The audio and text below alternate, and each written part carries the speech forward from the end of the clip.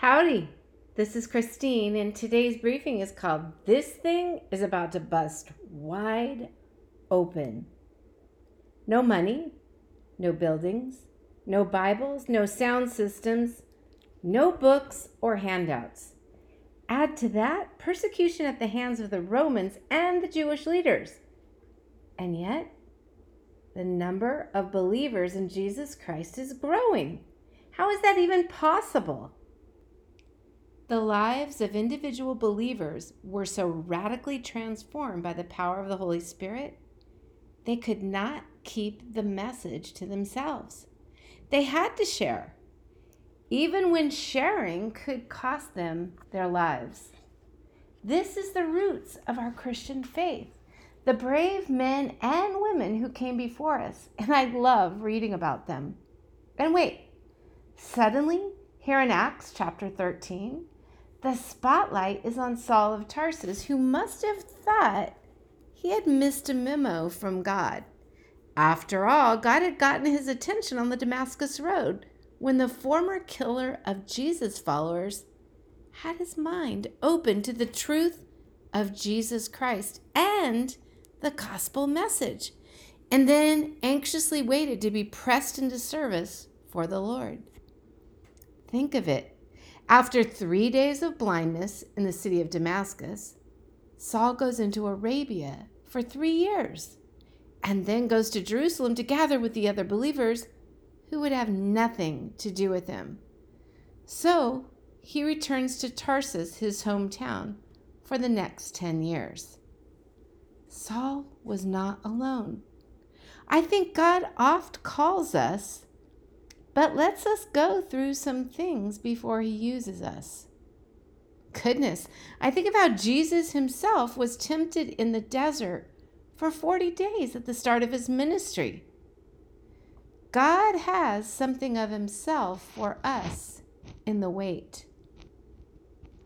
Saul is part of an ethnically diverse group of leaders at the church in Antioch of Syria. Interestingly enough, this is the start of the Syrian Christian community, one of the very oldest in the world. The same one that Assad's Islamic regime is terrorizing today, trying to wipe out. As the community gathered together to worship God there in Antioch, pray and fast, the Holy Spirit instructed the men to set Barnabas and Saul apart for his work. They did. The Holy Spirit then directed the steps of Christianity's newest missionaries to first one town and then another. This is the first time Saul is referred to as Paul. Being born to Jewish parents, he was given the Hebrew name Saul at 8 days of age. Being a Roman, he was given the Greek name Paul at 9 days of age. You can read the passage, though, in Acts chapter 13, verses 1 through 12. Same set of factors.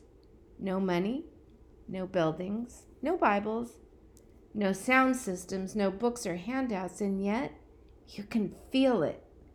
Things are about to bust wide open. Why?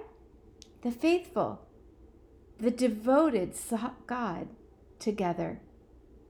The Holy Spirit came, spoke, led, and activated Paul. I want some of that. And in this short passage, Luke gave us the recipe. Recognition that Jesus is Lord. Priority on prayer supercharged with fasting.